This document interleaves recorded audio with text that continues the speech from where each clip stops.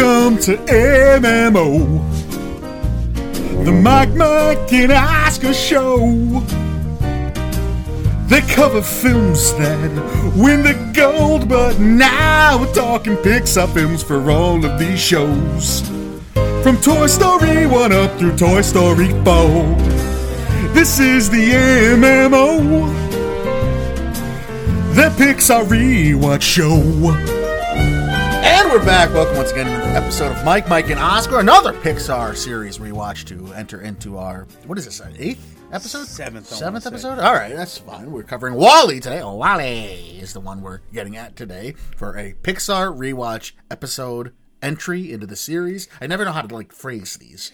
It could be 9 if you consider the Best Original Song half-episode that did for Toy Stories. You've Got a Friend in Me. Yeah. It could be 9 if you consider The Incredibles 2 that we just put in the playlist, and we're cheating with that one because we did an OSB and a lot of coverage on it last year. But you're right. This is episode whatever. And we're happy about this one. Yeah. We love this movie.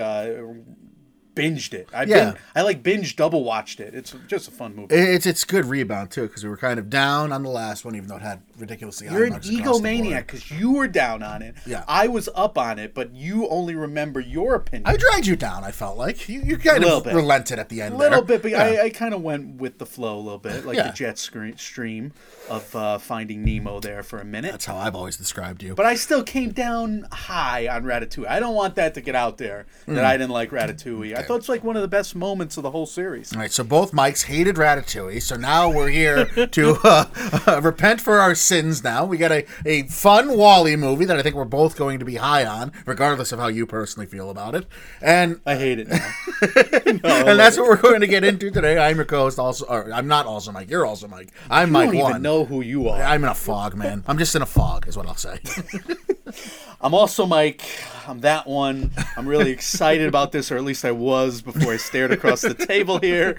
But no, we're embarking on this joyous rewatch, and we somehow managed to be what cantankerous is the word I'm looking for. Is that the word? I think that's a word. All right. We're just we're critics. Yeah, I was down. I did not like Ratatouille. I thought that was inexcusable, which makes me very fearful for how I'm going to approach Cars when we get to it. Cars, a lot of critics dislike Cars, but I don't remember hating the Cars movie. Here's the thing about Cars, I didn't have any need to see 2 and 3. Right. I think I saw 1 and 2. I didn't have any need to see 3. I've never seen any of them, but we'll not talk about Cars yet. We will be talking about WALL-E today. If you've not joined us previously for a Pixar series rewatch episode, what that is it's very much in the similar vein of our Oscar Sprint Profile episodes. We have 2 halves of every episode, a non-spoiler half and a spoiler half. Don't worry, you won't get any spoilers in the first half of all these episodes. You'll have a spoiler warning that will tip you off as to when these spoilers are coming. That won't be now. The first half of every Pixar series rewatch episode is spoiler free. We go into the specs, the performances, all that fun stuff, and what we concentrate on in the non-spoiler half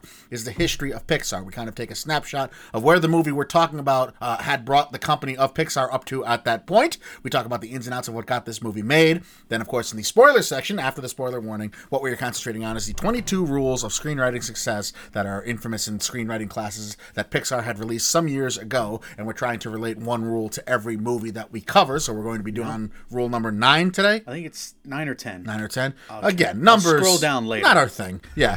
So that's what we're going to do today for WALL-E. Get the non-spoiler section started, and the way we start all these non-spoiler sections is Mike is going to run down the cast and crew. Yes. Co-written and directed by Andrew Stanton, one of the founding fathers, who also directed Finding Nemo and Dory.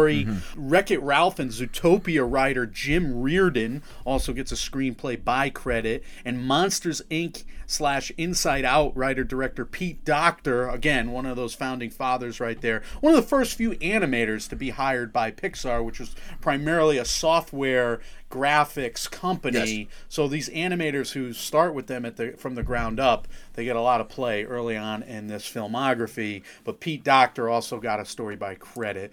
The voice acting features very few big actors. Jeff Garlin was one from Curb Your Enthusiasm. You have Kathy Najimy from Sisters Act and Hocus Pocus. I grew up loving Mrs. Najimy there. She's phenomenal. I was a big Sister Act fan. I never got swept up in the Hocus Pocus. I would agree too. Yeah. The Sister Act 1 and 2 I watched a million times. Hocus Pocus maybe just once or twice.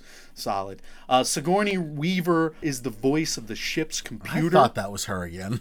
I like that becomes a thing later on in Finding Dory when she voices the aquarium. So that works. Of course, you have John Ratzenberger, the mustache from Cheers. He is just like a random guy that gets bumped into. Gotta get him in. Gotta fit him in somehow. We strangely get a live-action performance, Mike, from Christopher Guest, troop regular and broadcaster from Pitch Perfect, Fred Willard. Yeah. The great Fred Willard. Yeah, he's phenomenal in this, too. He's one of those old standby comedic actors that just, like, anytime you see him on screen, you know you're going to get some kind of gem from him. And I always feel like he was a little out of place because, like you said, he is of that Christopher Guest ilk. He's like, he ran with those guys, and so now he's still doing comedy, and we don't really see any of his running buddies around anymore. Yeah, he's just kind of like an odd man out in all these comedy acting out of place is kind of his thing. Yeah. But it's also pretty funny, like if he's in charge of the corporation that is in charge of not only a country but the planet Earth. Yes, he's like the president of Earth and basically Walmart. We have an issue. Otherwise, Mike, we have relative unknowns in the cast and only get a speaking line or two, and crew members voicing the other characters. For instance, 2-time Oscar-winning sound designer Ben Burt, who I'm going to have a lot more on later, does the voice of Wally, Mo, a bunch of the robots. How about, too, that we're only 8 years away from Finding Dory when we had, like, Kate McKinnon and Bill Hader in one-off characters, but just to get them in because they're A-listers and why not? And now we're still only 8 years away from that, but we're still not using any huge names. I mean, Jeff Garlin, he's a well-known commodity, but he's not probably a huge A-lister. People would consider him. I thought they would have gone like the last movie. You still had Will Arnett. Right. Doing a minor voice. Even in the last movie, you had Peter O'Toole, who was not in it all that often. So you're right. We look at Guardians of the Galaxy. You got Vin Diesel just saying "I am Groot," and just why not? So no, did none of that. Mike, you have the history of the Pixar company. Yeah, we'll talk about Pixar and how this movie got made as well. In our last Pixar episode covering Ratatouille, we talked about how Brad Bird kind of swooped in at the last second to basically save that picture and build the story from bottom up in 18 months, or about half the time it usually takes to create an animated film using computer graphics. We talked about how Bird felt it crucial to take his team to Paris to get the backdrop of the movie right and feel true to life, how Bird convinced Pixar to send he and 5 others on a work trip that basically consisted of them eating at fine restaurants in order to get the look of food as true to life as possible, since food in Paris is what played such a huge and intricate role in Ratatouille. So I'm going to start this section for this movie of WALL-E by saying Andrew Stanton probably should have come up with a more appealing backdrop than a world full of garbage and a protagonist that is a trash compactor. Yeah, the field trips weren't as good with this one. Because yes, WALL-E reportedly was also conceived of by Stanton during that fateful lunch in 1994 when pretty much every Pixar property was apparently conceived of. Yeah, it was a fateful lunch hour. It's just like whenever they took a lunch, that's when they worked on story. It was probably because it was so dry where they're working on the graphics all day, every day. John Lasseter's literally hiding a bunk under his desk. Yeah. He's a mattress under his desk, like a fold away mattress. Like George Costanza in that episode of Seinfeld when he wants to nap on the Yankees' dime. I get that. That was their lives, living at work essentially, and. Yeah, lunch was like more than a siesta. Yeah, so it basically, this movie was conceived of in 94. It would eventually be created as the 9th film released by Pixar and the 3rd released after Disney's purchase of Pixar outright. And yes, Stanton and company actually did take trips to disposal sites and garbage dumps in order to understand how trash was dealt with, sorted, separated, and compacted, as they wanted all the process to translate to their garbage world and WALL-E's duties as they were shown to us on screen. So do you think they were texting one another? Like Brad Bird's texting from a restaurant in Paris. A French Riviera, yeah. And Andrew Stanton is like just staring at just nothing but garbage. He's like, trash. F you, dude. Yeah, it's like, I can see. What are you eating? I'm having a bologna sandwich. That I found. The original concept of the story, as Stanton tells it, has become its own form of fable and folklore in the background of how this film came to be. Quote, what if the human race had to abandon Earth and somebody forgot to turn off the last robot? You'll notice, though, that fan thesis question really would end up covering only half of WALL-E movie as it came to be. The thesis question gets me emotional.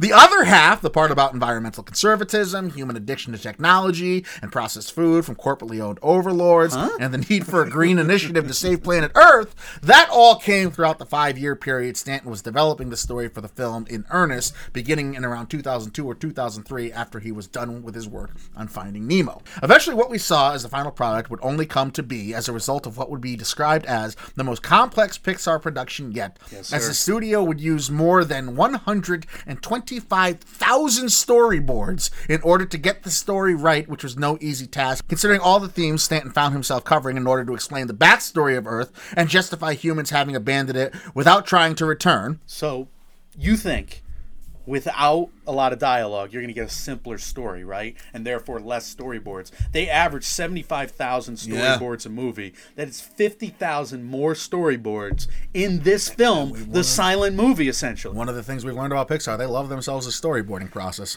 They do. I just watched the Pixar story on Netflix, the documentary last night, and like most of it is just them in a room, like filled with pictures on the wall. Just love drawing. That's what they do. They just love drawing. It was also important to state that the technology of the day, in terms of these graphics that they would show on screen, would be able to catch up to the point where he felt he could portray these machines on screen to properly display emotion and become relatable, as he was focused more on robots akin to R2-D2 rather than, quote, humans with metal skin, as he described in a 2008 interview with the website AV Club. He preferred his robots to be more like Pixar's Luxo, that bouncing lamp that we all see at the title card, than more like the Wizard of Oz's Tin Man. So suffice to say, one man's trash is another man's $500 million grossing Oscar-winning film. Yeah. I don't know if I would doubt that they could make the Tin Man work. Right, yeah. Well, at this point, certainly, yeah. But this means more when they take a character that's just a hunk of junk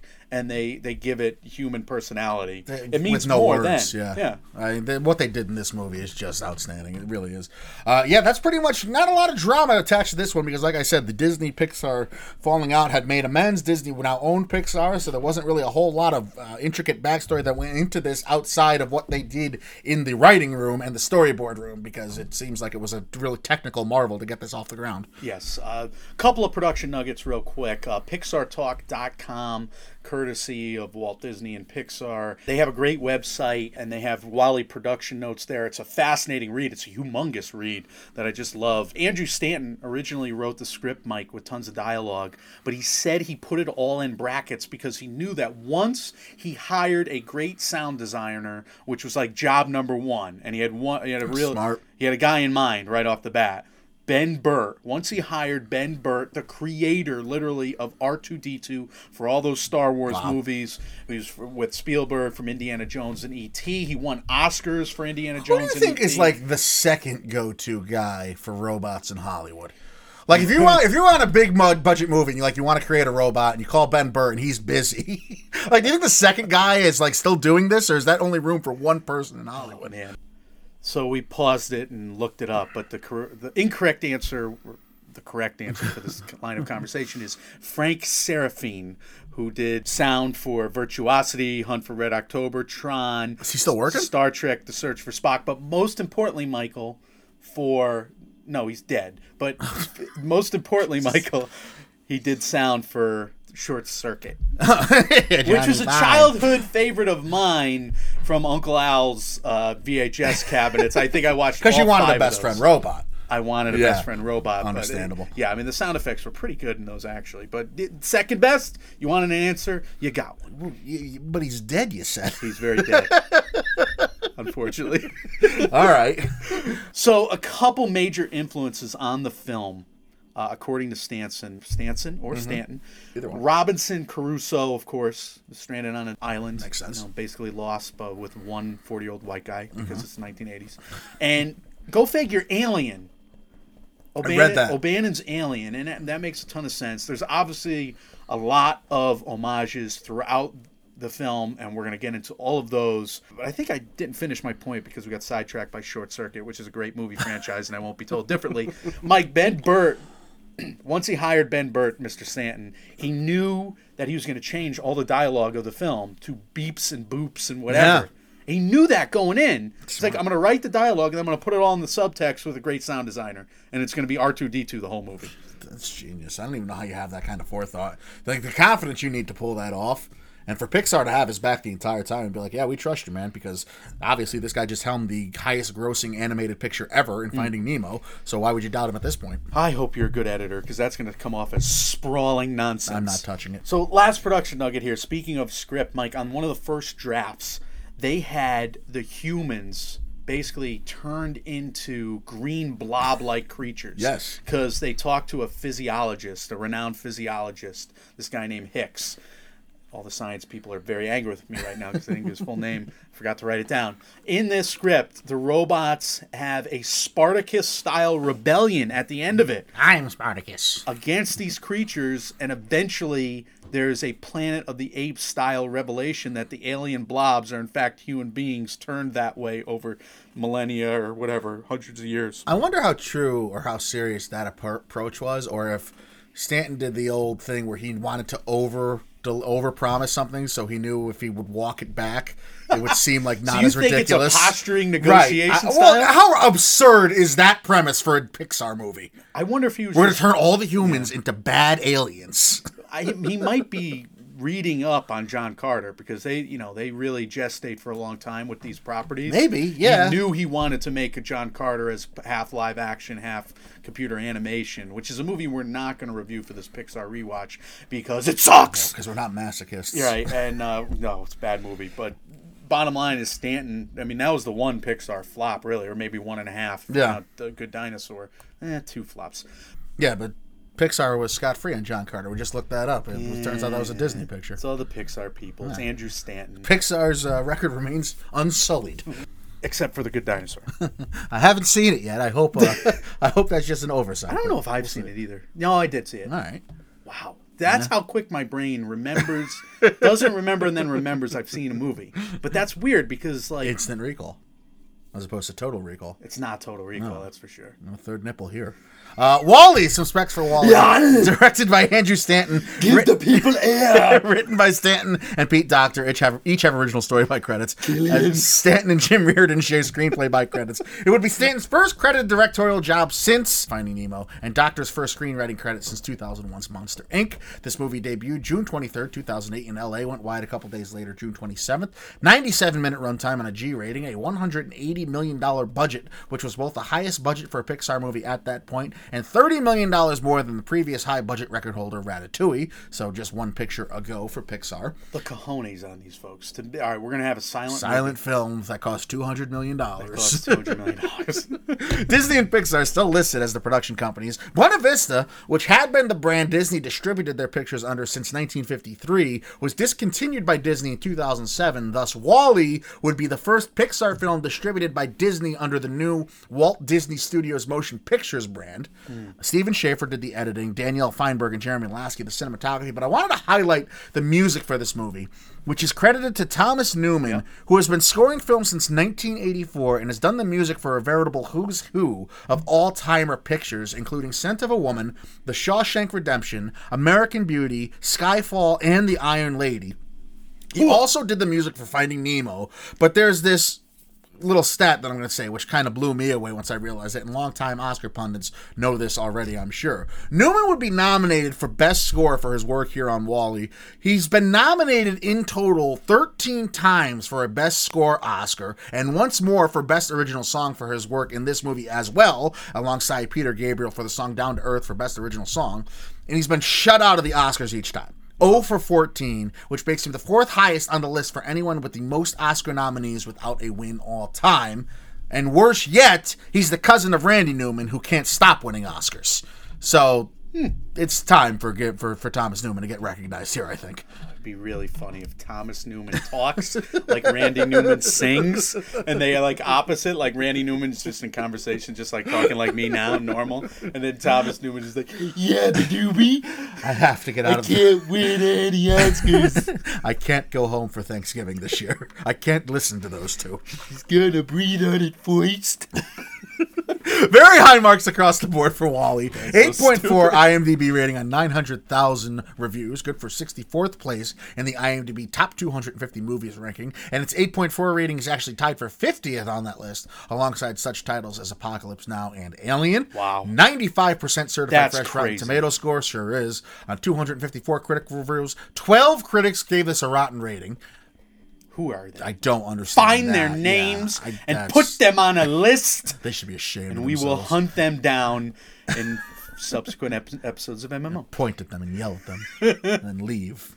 89% audience score, nearly 600,000 ratings on Rotten Tomato as well. A 95 Metascore, good for the second highest Metascored Pixar film ever. All of this is needless to say that it did well at the box office too. $533.2 million worldwide box office, including 223.8 of that domestically. Good for the fifth highest grossing film domestically of 2008 and the highest grossing G-rated film of that year as well. And while it debuted a week before July 4th, the $32.5 million it did domestically on July 4th weekend, its second weekend out, is still the 23rd best Independence Day weekend gross of all time, which I thought was kind of startling there. So those are some of the numbers for WALL-E and what it did. We'll talk about like I said, this had a couple Academy Awards nominated to it. It only ended up taking home one, and the one it did take home, of course, was Best Animated Feature. The thing about this movie is I think it gave such levels of credibility to a franchise that was starting to move more towards kids movies, I would say, with the Cars, with Finding Nemo, with Ratatouille, Incredibles, and this movie. Now you have the adult hook, right? You have the Hello Dolly, you have all the references, the homages. You have the balls to make a silent film, a $200 million silent movie for kids.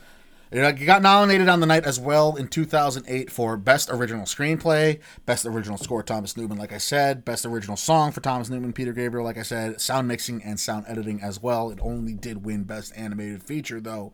Original Screenplay would have been interesting. I was rooting for it. I remember that year. But bottom line is, it's starting to break through. A couple of these Pixar films now have started to break through in multiple categories. They've had the 5 or 6 nomination year. They could have won original screenplay that year, too. Milk won. Frozen River, In Bruges, and Happy Go Lucky were the other nominees alongside WALL-E. I don't remember Milk having the greatest script. No. Milk was an upset that year, too. That was the year Sean Penn won Best Actor over Mickey Rourke for The Wrestler. I liked Milk. I just didn't like... It's a fine movie, yeah. Yeah, it's a decent beverage.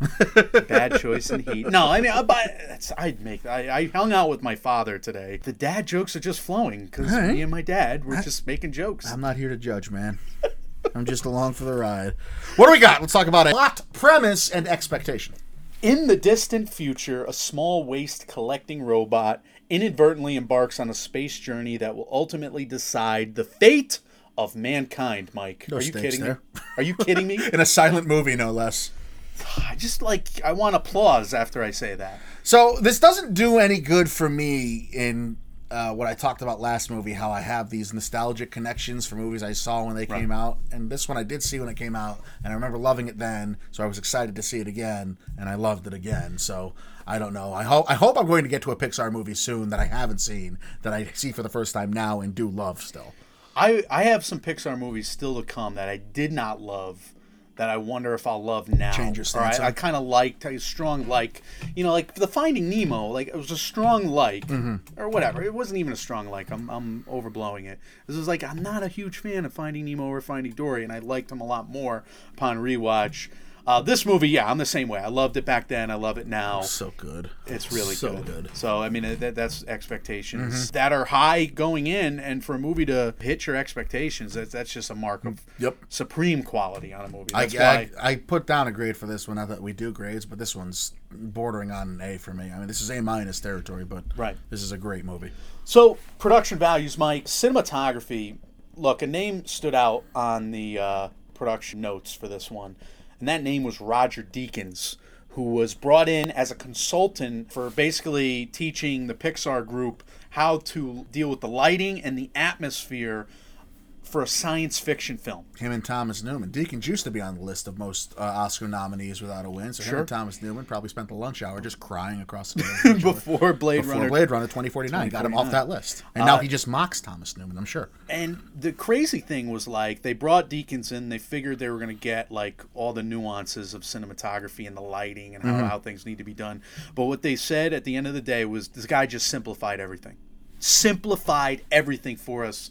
And made it so much easier, and that's just fascinating. That's the infuriating part about any master of their craft, right? Is how easy they make it look, right? Of course, when it looks simple to them. The bad guy comes, dark light towards the bottom. Well, seriously. You watch Gordon Ramsay in any of his 1,000 shows, and when he has to like fillet a fish in front of a MasterChef class or something, it's done in 30 seconds, and it's perfect portion.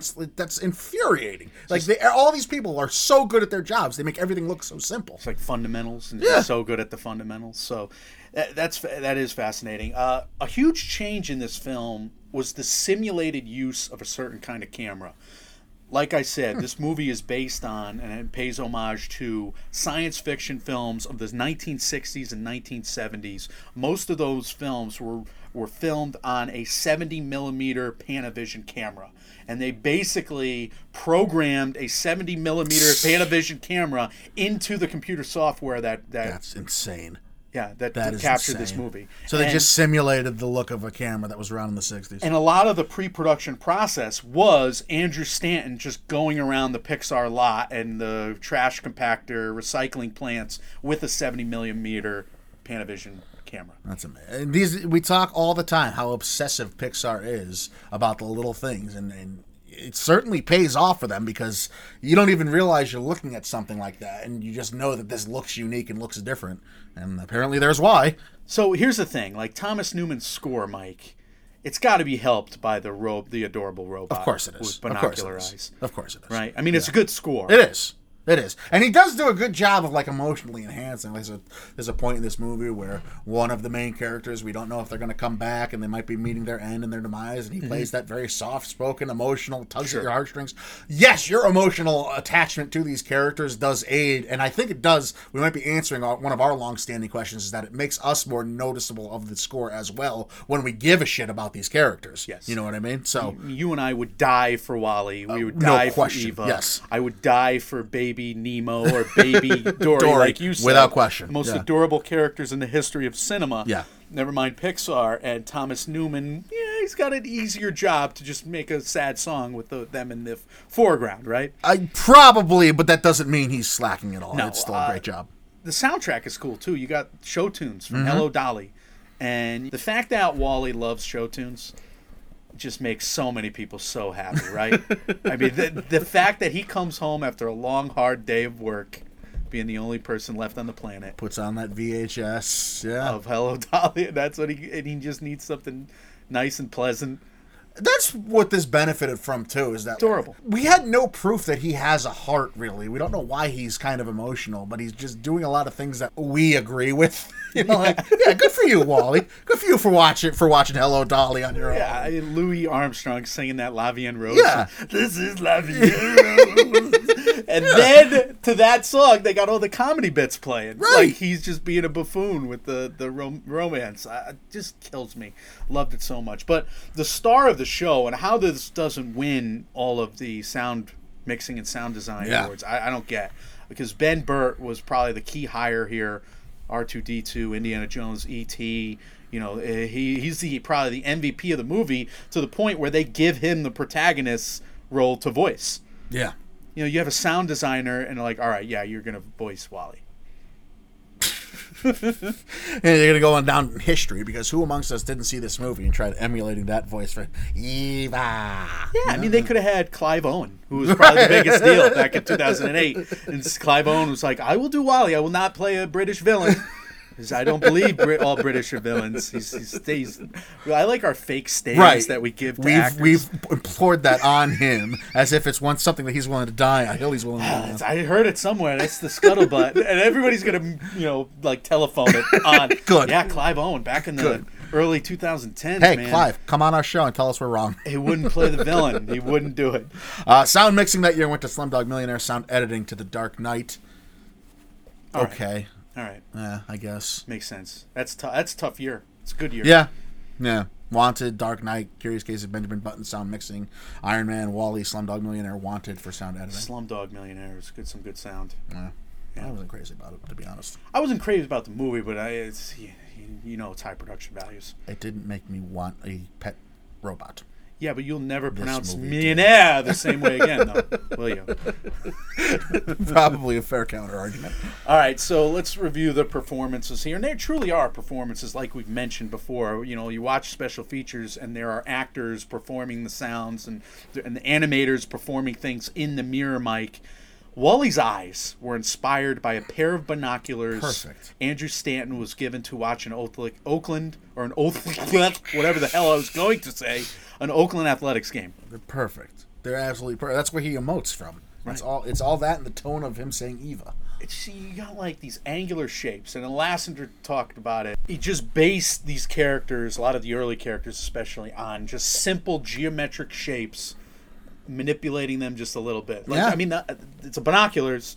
Eyebrow goes up or down, different angle, obvious angle, and then, oh my God, your heart breaks for that character. It's so simple and so effective, and maybe that's, maybe Roger Deakins did have a little bit to say about that, because it does, when you examine it, everything is so simplistic, and that doesn't mean it was simple to do, obviously, with the technology involved, but everything was so, just a little, tilt or twitch of something, and it could convey a whole different emotion. Well, here's the interesting part about Wall-E character in particular. To animate him, the crew spent months, almost a year, Mike, studying the films of Charlie Chaplin and Buster Keaton, to the point where screenings were held daily at Pixar headquarters of those silent films. Christ. Can you believe that? That's crazy. Yes, I can, because I know how nuts these people are now after doing 8 episodes of this. But that is insane. Yeah. So they went into work and they watched The General, or they watched, The Gold Rush. The Dictator, yeah. That was their morning, and then they would go animate like Charlie Chaplin acted. And oh my God. Woody Allen was also the basis for the Wall-E character, kind of all the shtick and, all of his Woody Allen's characters, just falling over themselves. That's funny. And they wanted Wall-E to be the hopeless romantic. And that was a big change for the character once Lasseter kind of got his hands in the story process, because this was a script that, as we saw in the production profile, didn't really work for a while. Took a while to get to, for sure, yeah. They made Wall-E much more likable in a similar way that they made Woody more likable over the years. So they couldn't have made him more likable at the end of the day. Yeah, no, they aced it with him, certainly. I would kill he's so family members. He's adorable. Listening right now for that robot. No, I'm kidding. Otto, the villain that shows up very late. What are you doing, Hal? Yeah, basically an homage to Hal from... Or Dave. I'm sorry, what are you doing, Dave? Yeah. Yeah, well, Hal is the character, right, Hal's the character's name, yeah. From 2001: A Space Odyssey. And yes, Eve is named for the biblical character. Andrew Stanton is a Christian, and he wanted to pit these robots against a false god that was the By and Large corporation that ran the planet before the quote-unquote Exodus. You had other Pixar screenwriter Jim Reardon quoted to saying that Eve's discovery in Act 1 was reminiscent of the dove that discovered the whatever plant. I forget what plant the dove discovered in the Bible story of Noah's Ark. So both of those things work. No religious undertones here. So why don't more people of religious faith believe in global warming yet? It's inconvenient to their truths. It's 30 degrees and it's end of May. You see what I did there? The middle of May. A little Al Gore humor. I try not to listen to you every comment you make. You're right. That's good. Oh, okay. I remember. I have recall. I have instant recall. Not total recall. All right, Mike, some non-spoiler script thoughts. There's a few here, right? I've never seen a movie with more likable characters, and that's all in the script, and it's all in the performances that are happening through the animators, like I said. Can't believe we care about a trash compacting robot like this. Yeah, whereas in Ratatouille, I had a lot of issues with the script and the story. This one, the story is very high concept, but I'm so involved in the characters, I almost don't care what the story is. Mm-hmm. Like, it's more that character I love is in danger. I hope that character gets out of danger. And that character's pretty much in danger from the very beginning. It's very much like Nemo. I mean, Stanton sticks to his guns. I mean, Wall-E is almost getting smushed this entire movie. He's almost getting a spaceship landing on his head. Right. Or just one thing after another. Like, the dude is in jeopardy. It's a journey for just survival for him, much of the film. Yeah, you're absolutely right there. I wonder if when we talk about heartbreak moments and heartwarming moments and what we do in the spoiler section there, if I think I'm putting together now that it matters more for me about the characters than it does necessarily the story, because Right. yes, Wally and Eve's relationship to me it's a love story, obviously, Sure. but at the beginning he just wants a friend. Like, he doesn't really have an immediate emotional attachment about to her. a lonely guy. Yeah, it's just someone who's lonely, who's trying to like impress his new friend. Just And wants it's like, basic yo, human I connection. get that, man. I got you. I feel you, Wally. I mean, if they're in Dewey Cox and they're on stage, then some guy's going to yell at him, you know who has hands? The devil. And he uses them for holding. No, but of course, all he wants to do is hold hands. Yeah. So it's just this innocent story, but like you said, it's more about he just wants a friend. Right, And that's all they So have. the characters do way more for me than it's not to say the script isn't good. This wouldn't work if the story sucked. The story does not, but the characters for me. No, the robot sex scene at the end of the movie plays well for us because we're perverts, but otherwise, no, I'm kidding. really taking a hard left at the end of this. But final non-spoiler thought here. Look, this is Pixar zigging when everybody else thought they would zag. I mean, to make a film with no dialogue for $200 million, dark and ominous dystopian satire, a look at the future with all these environmentalism, with that message thrown at the heart of this movie about recycling and the need to save the planet. This is happening in 2008. This is so sad because if this movie came out like it is right now in 2019, people would yell at Pixar for being overly politicized. Yes. It's ridiculous. Yes, they would. That's ridiculous, right? And Yeah. this is a little, I don't mean to offend anyone out there, but this Beloved. is where this is coming. The ideas that global warming and stuff could have happened was universally regarded as a bad thing at one point, and now it's become overly politicized, and now it's a left versus right thing, which is there's proof that it wasn't always like this, that everyone actually gave a shit about the world at one point.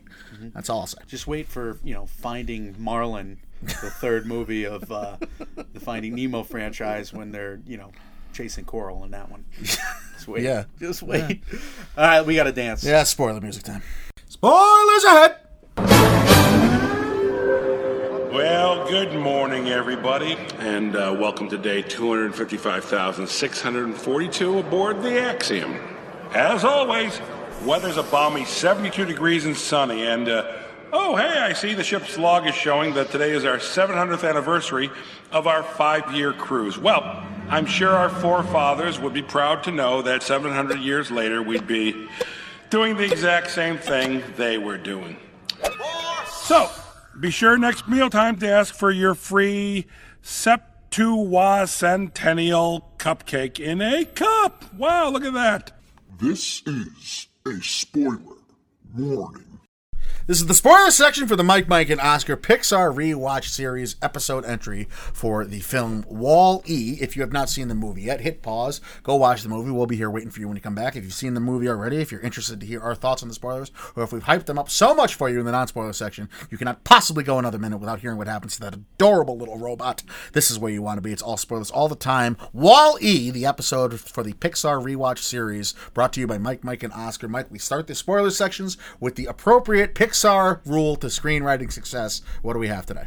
So this is crazy, Mike, because I could not synchronize a better rule in the 22 rules of storytelling with this particular film. We're not doing this on purpose. No. I swear to God. But this one just fits it perfectly. So, rule number 10, pull apart the stories you like. Pull apart the stories you like. What you like in them is part of you. You've got to recognize it before you can use it. This is so fascinating because they're literally paying homage to all these films. Yep. Alien, 2001 Space Odyssey, even from the inception point, Planet of the Apes. You got all these stories that they liked. Right. That are a part of them, and they have to recognize this. They have to recognize the fact that they all went to film school and studied Charlie Chaplin and Buster Keaton in Chapter 1 of their History of Film class, right? That we Hello all Dolly did. plays a not insignificant role It's in a this big movie, part of the movie, yeah. It makes you sympathetic to the lead character. Yeah, without question. Thoroughly. That is genius. That's very applicable. And also, I think it speaks a little bit to relatability of the viewer in that, like, what we like about ourselves, maybe we see in Wall-E, and why there's an argument you could make, I guess, that he's like overly sentimental for a a being that shouldn't feel feelings. Right. Like, there's no explanation as to why Wall-E feels human emotions, right? And robots in general shouldn't. I get that. But maybe we excuse it because he's so relatable to what we feel. To be fair, a rat became like a great chef. It is a Disney movie, yeah. So, it is a Disney movie. Yeah, you're right. There is magic in it. But yeah, I mean, it's AI essentially, and it's an adorable AI experience here, and they're paying homage to all these other AI films, literally. Alien, big character, no question. 2001, obviously the villain. The inner where the pods are in this movie, the escape pods, that whole corridor is like a shot-for-shot remake of the Alien corridor. Yeah, it's uncanny how much it looks like it.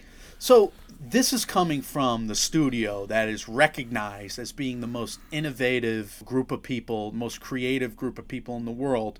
And what are they doing? They're not shying away from the fact that imitation is the greatest form of flattery. Sure. They're not shying away from that principle. They're not shying away from the fact that they have to be so original. No, they're taking what they love, they make it a part of them, and they tell the story with those shout-outs. Yeah. Love it. Absolutely true. And you're right. This is a very appropriate and very proper rule to have in step with this movie. We could talk about some heartwarming stuff, some heartbreak stuff. So the biggest one for me, we've already covered it ad nauseum because it's the most relatable one, but just the Wall-E character they nailed. And Wall-E wanting so desperately to have a friend when he first meets Eve. Like, to the point where she fires a gun at him sight unseen to eradicate him, and he's still like, I forgive you, we could hang out. I don't get very close to like putting my hand up against the television and just wanting to touch Wall-E's hand. Like, I don't do this with other movies, but I wanted to do that today, and I almost laughed at myself for wanting to do that because his daily routine of having a pet and being alone and having his collections and doing his work, it's just so heartwarming. And watching his movies, it's as close to our lives without this podcast as I've ever seen it. Yeah, it's sad, man. It is a sad existence. Feeding his pet foods that are not good for his pet, like a Twinkie. Like I feed my dog bad shit. Dog is fat. And with that, though, when we get so attached to him, when he's in peril at the end of the movie, when he's trying to save the day and save that leaf canister, which is crushing him, how I was rooting against. Come on, man, get out of there! You're almost yelling at the screen. Yeah, of course, yelling at the cartoon robot. You finally see Eve turn around and hold him when she thinks Wall-E's gone. That was so heart-wrenching stuff because you've built such a establishment of rapport with these characters. They're basically, you bring up the dog thing and the pet thing, which Wall-E did have that pet bug, but this is kind of like what these characters were. Because, our dogs we love, they don't speak. They can only communicate through looks and glances and stuff. So that's basically what we were watching on screen for the most part. True. Like two little pets that were trying to make a bond with one another, and one was trying to save the other one. If I saw my dog, I used to have two dogs. When one got really sick before we had to put it down, the other one was near it. It's fucking heartbreaking. It's heartbreaking. Pixar could ruin all our lives if they actually make one of these movies that ends in tragedy. I can't see it. If I couldn't. Can you imagine if like Wall-E got smushed at the end of the movie? Or about dogs. I thought you were going to say I can't. Worse. Do it. Yeah, I can't. Oh no! And what if nobody knew? What if they like ended it like Steve and it was this great metaphor for whatever? I don't care. You heard a dog. You heard a dog. That trumps any metaphor. They could really get us. Yeah, they absolutely could. Look, when he meets Eve, I am rooting for this ship. I'm rooting for this romance more than I've rooted for any romance in like a human movie. I actually thought about that. Like this, Harry Met Sally can go take a fucking hike. This is a romance movie. Meg Ryan, you so charming. Not. I want hand holding from two robots. Like a slow build. You don't even know if it's romantic at first. It's just a lonely guy trying to make a friend. Yes. So I mean, not some stalker going right behind someone in an airplane. Right. Sick fuck Billy Crystal. When he's again, Mike, the kids Wall-E pod. Don't watch Harry Met Sally, kids. Don't do as Harry does. We have our freakouts in the worst cases. Like the freaking Dora the Explorer pod, like going off on BDSM or despicable shit. Yeah. In those pods. No, Mike. Wall-E is taking care of Eve after she gets that plant. I thought that was adorable. He's got the all the bits involved. Again, loved it, laughed at it. But talk about heartbreak when Wally is holding that door open at the end, and then when he loses his memory. Of course. Were you more heartbroken in a movie recently? No, because that's how you thought that's how it was going to end. I mean, you're getting near the end time. You know the movie's wrapping up. Eve goes through all these painstaking efforts to learn what Wally taught her, that he has everything in his little bunker. So he's replacing his parts to make him whole again, and then he comes back and he's got no memory. It's just so sad. Just killed me. So obviously the flip side of that, I'm super happy. I mean, it's pure happiness. Ending on a high note, yeah. When he realizes, even though it's kind of BS that she just holds his hand and then he remembers. Yeah, there's no explanation for it. It certainly is just Disney magic, but we're coming off a movie. We're coming off a movie, especially in Ratatouille, where it's like there was no explanation for so much. Right. You know, there was just no reason for things to happen the way they did in that movie. With this one, if you want to tell me that the happy ending, it's the same reason I could probably forgive. I guess it's kind of a spoiler warning at this point, but we've done 80 hours on it. But it's the same reason I kind of forgive the last shot of Avengers Endgame. Yep. It's like, if you're going to just do it to have a happy ending, fine. That's okay with me. I'm okay with it too. The happiness when every time he holds hands with Eve, every one of those moments is just like a full body when they're flying through space after they have their first kiss. Mike, have you ever been just more content in a movie theater or watching a movie than when they're having fun in space? It's awesome. It's so cool to see. It's like everything. It is just like this fantasy of this idealistic love that all of us are like sold by Hollywood growing up, and we see it play out in this really innocent way. And that's again why I think it works, because they don't talk. It's amazing, and we can't say that enough, that they were able to do this without talking characters. But because they don't speak, there is no bad side to them that we can like even theorize in our head. So they're just perfectly innocent beings that are having genuine fun, and it's just so innocent and playful, and it's just we actually allow ourselves to get invested in it as like any lover of Hollywood would. And the fact that he's capable too of using the fire extinguisher to fly through space is pretty fun as well. He also does an Ethan Hunt from Mission Impossible, Ethan Hunt impersonation, and jumps on that spaceship, taking off like a boss. Mike. Yeah. So that made me happy too. It's like, yay, we got a space adventure now. So that again, happiness comes in waves with this particular film for us. I got a few more best scenes that are just a lot of fun as well. The action sequences, Mike, are terrific. When he is stuck in that escape pod and has to do like all that crazy. Number one, why is that escape pod getting launched and then self-destruction? Did he hit something? I think he hit a wrong button. I think so. I'm not positive. And he hit the self-destruct. Why does anything have a self-destruct button in space? Why did the Death Star have that one hole, man? It took us like 30 years to figure that out. That's true. I love that he's digging down into the Earth to survive the spaceship landing. I thought that was just so innovative. And he was cute doing it. Right. I love that Wally and Eve team up on the spaceship after she's like mad that he's there. And he's just like the goofy guy. He's like waving his hand, like, hello, we had a nice date and you never called me back or whatever. No, it's just he's there heroically, and they finally team up in that trash section of the spaceship. He is there heroically for the most part. And then we even get a comment on toxic masculinity, because when they're both captured and sent for repairs, and he's watching Eve behind like that shadow curtain type thing, and he thinks they're beheading him when really she's just basically being tickled and cleaned up, and he goes in to save the day, and because he tries to save the day as the masculine hero, it sets off all the alarms and shit, and that's the reason they're chased in the first place. I thought that was clever too, and ahead of its time. Right, she's the action hero from the beginning of the movie. Like she doesn't need to be saved. Right, she absolutely doesn't need to be saved. All right, we haven't talked about the humans much. We're talking about these robots, but the humans are pretty great. God, that looks like paradise. When the captain never have to walk or talk again. When he stands up like a giant baby, and everybody's just like, and they're playing the 2001 theme in the background. Oh my God, I love that. Dun, dun, dun. It's just a big fat baby man standing up. Oh, it's great. But when you meet the humans for the first time, when you realize why they've all lost the bone mass, and you get that explained to you, I mean, all that is genius, right? It's all very, very smart and well thought out. You could tell why the script took years to come together, because you had to have these complex explanations and boil them down into like just sentences that we all would digest and say, oh yeah, that makes sense. Right. And there's like 30 of those you have to swallow in this movie. Walmart came to rule the world. We all took an exodus to space on basically a cruise ship that never ended. Promises a vacation. With AI, and we don't even eat solid foods anymore. It's just all milkshake form. We don't get up. We have personal groomers that are robots. I love the pink robot. You look fabulous. It's just like every few minutes. Oh yeah, that's so true. Oh, you look great. Yeah, that red looks beautiful.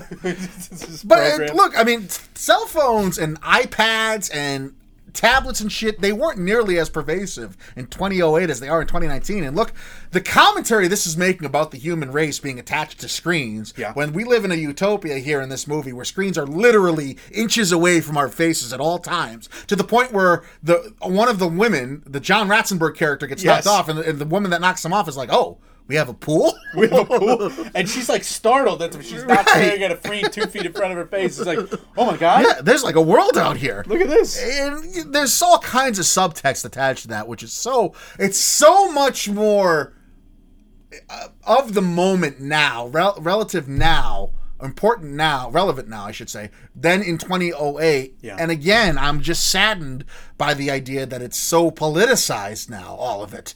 Mm-hmm. It bums me out, because if looking at this movie in 2008, all of us, regardless of where we came from, were like, oh, that's a sad existence for where that place is going. In 2008, we could agree on stuff. Right. It was a happier time. My God. I mean, the economy was in the pooper.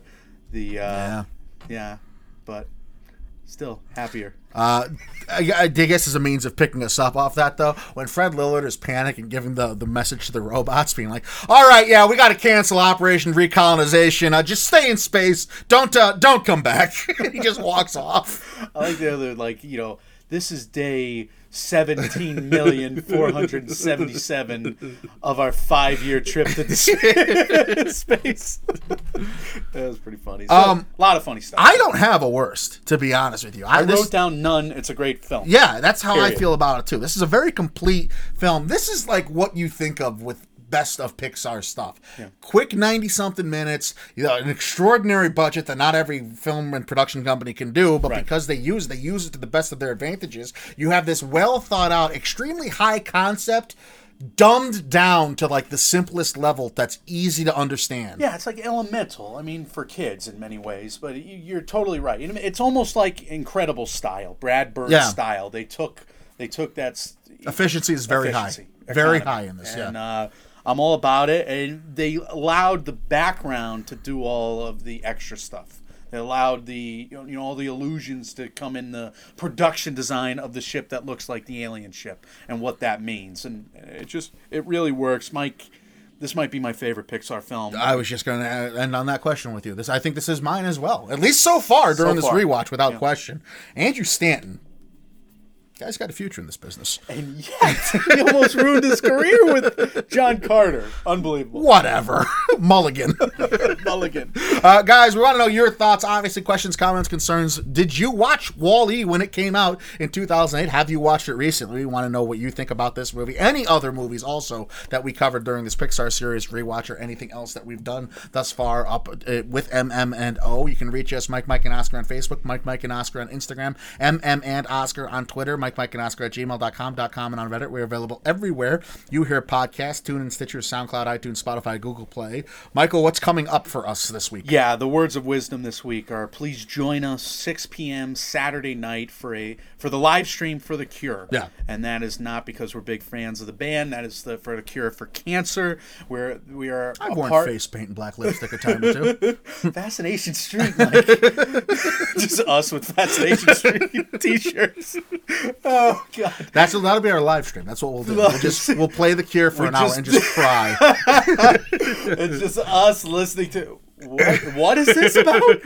Mike, we are part of a great group of podcasts. Yes. They're trying to raise a few bucks for cancer. They met their goal last year. They raised the goal a little bit to $7,500. So we're not trying to promise the world, but if we can, if you have a few bucks to spare, every little bit helps. Yeah, we're gonna put it all over our social media. We're donations for cancer research. We're part of a big group of podcasts that are giving you free entertainment for the weekend, and just we're really happy and honored to be one of many. Absolutely. We thank them for inviting us in. We hope that you will take us up on that invitation as well. It's going to be like a 72-hour stretch of pods and brands, right? Pretty incredible. It's all free content. You just got to log in, watch what a bunch of other ridiculous brands, some more serious than us, some about as serious as us, that you'll be able to see and have all kinds of fun with and interact with. Better than us. They're not better than better people than. Yeah, for sure.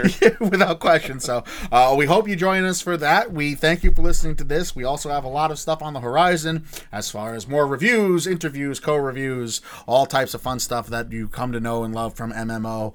So stay tuned for all of that as well.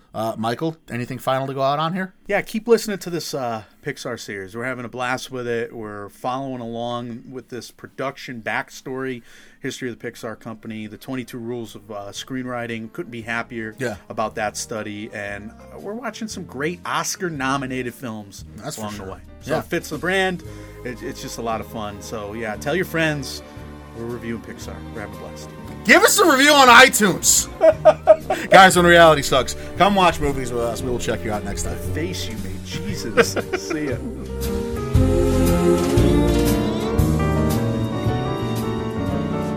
Justin, can you believe it's almost time?